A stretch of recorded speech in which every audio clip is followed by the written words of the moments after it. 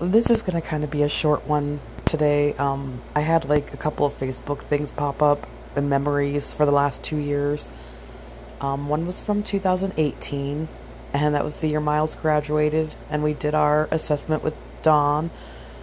And then last year's was, the first year that Max was in.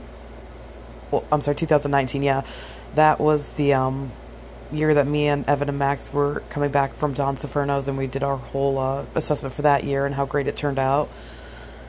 And now 2020, we don't have to do an assessment this year because, you know, currently for Ohio, the law was because a lot of schools weren't doing their end of year tests and all that stuff with COVID, like not the ones that they have to yearly do, and colleges were kind of pushing people to graduate. Like, nurses couldn't do clinicals, but they were still graduating with nursing degrees. They decided that homeschoolers also didn't need to do their yearly assessments to make it fair across the board. So this will be the first year in a long time I haven't had to do an assessment. But those memories kind of came back, to show me that every year I get really nervous around this time, and did I do enough? Is everything okay? And then when we reviewed the whole year and I look back at, oh my gosh, yeah, we did that Archimedes screw when we were studying physics and went down to the Gulf, and like we're showing the kids how to get water to move upwards into this coiled tube we wrapped around a PVC pipe. How cool. Oh, we did the egg drop thing, for physics project, and that was actually I think from 2018, but the kids were interested in physics, so we did a whole year on like physics projects. A lot of hands-on learning. Last year, I think I was making a point to say that how our year could change by February. The things the kids are into.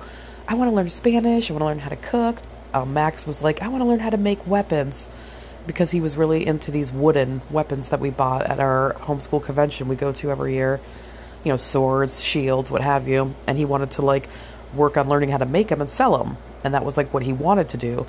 And then somewhere by February, it was more, he was leaning more into science projects and math. So that was kind of one of those things that I was saying I love about homeschooling. Whatever plan we start out in, like when I'm planning in August, and I just kind of asking him, what kind of things are we wanting to focus on this year? Like, it does change. Maybe something that we all do, we think we like, oh, I'm really going to get into this running. I'm going to get the running shoes. I'm going to get the armband to put my cell phone on. I got my, tracker on my wrist. Got the new shoes. And then you start running. And maybe you love it, but maybe you hate it. And then you kind of just look at your shoes that you throw in the closet 2 years later when you're cleaning out things. Oh, this is what I got when I was into running, but I hated it. So we all do that. And kids are no different. They keep saying every year they want to learn Spanish. I can promise you, we don't even have like 2-year-olds capacity to speak Spanish right now. We know just a handful of phrases and colors, and that's about it. They do know some Russian swear words because they started wanting to learn Russian swear words, and then they were learning numbers for letters. I used to do that like on worksheets at school, but they were like, you're being a real 11919, and that was like ASS. So, suka was bitch in Spanish, so they were telling, Max is being a real suka. It's like, oh my goodness.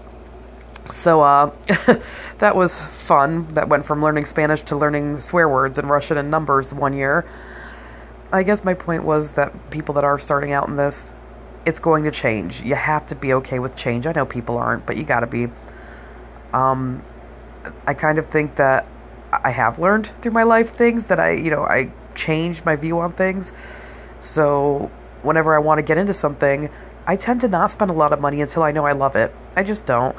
Like, we did jujitsu, and I bought like one gi, and I bought, a couple of the non-gi kind of clothing things we wear, like, I don't know what you call them, like rash guards and whatnot. But I didn't go overboard. I mean, I loved seeing everybody's cool stuff, and they are still in it years later. But we spent a year doing it. My kids spent 3 years. My kids have a lot of stuff, like gis and rash guards. But me and Mark, we just had like a handful of things, because after a year, we ended up having to step back and say we couldn't do it anymore. My running, I just used my work shoes. I didn't buy any fancy gear. And every year I do a Couch to 5K, and I lose interest in running. I just do it once a year usually for 9 weeks. Currently looking at getting roller skates. I still spent maybe like 50, 60 bucks on my skates. I wanted the cool ones that were like 120. But again, what if I get roller skates and it's just not for me? Like, I don't like to spend the money. So kind of view your kids what they want to learn in that same fashion. If they want to learn about things, maybe just go to the library and get the books on the things they want to learn. And if they're really into physics and they're really into projects, you can go on Pinterest, you can go on, just type up Google science projects.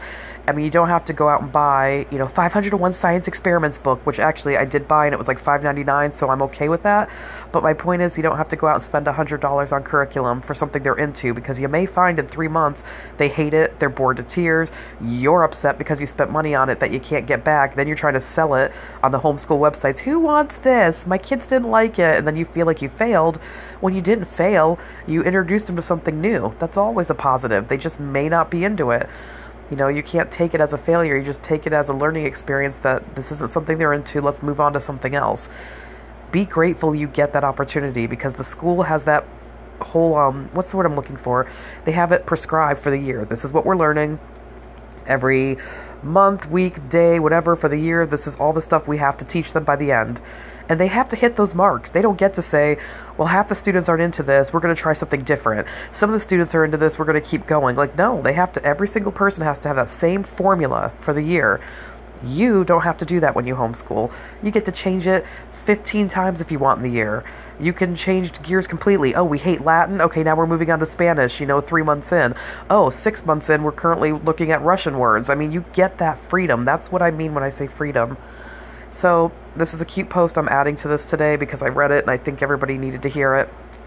But she kind of talks about the contradictions in homeschooling. Homeschooling's quiet. It's calm. It's healthy meals. Kids are dressed for the day. Homeschooling is also loud, chaotic. Kids eating Hot Pockets for breakfast and in PJs all day. It really is. It's just nothing but constant contradictions that one day it's going smooth here and we're, I'm posting Pinterest smoothie bowls that we all made together, and then the next day we're eating cold pizza and we're just reading books on the couch in our PJs all day. It's kind of cool, to be honest, because, life is like that anyways. It's not always orderly, it's not always perfect, and I think that growing up in this fashion kind of sets my kids up to know that down the road, to know what days, you have to hustle and bustle and get things done, and then to know that there are days you absolutely need to allow yourself to sit in PJs all day, eating cold pizza for breakfast and just reading.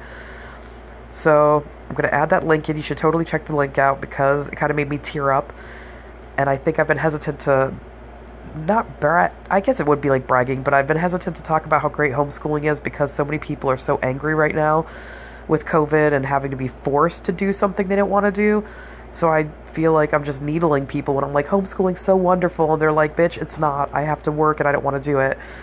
So, but it is, I've been doing this for years and bragging, so it's not really any different.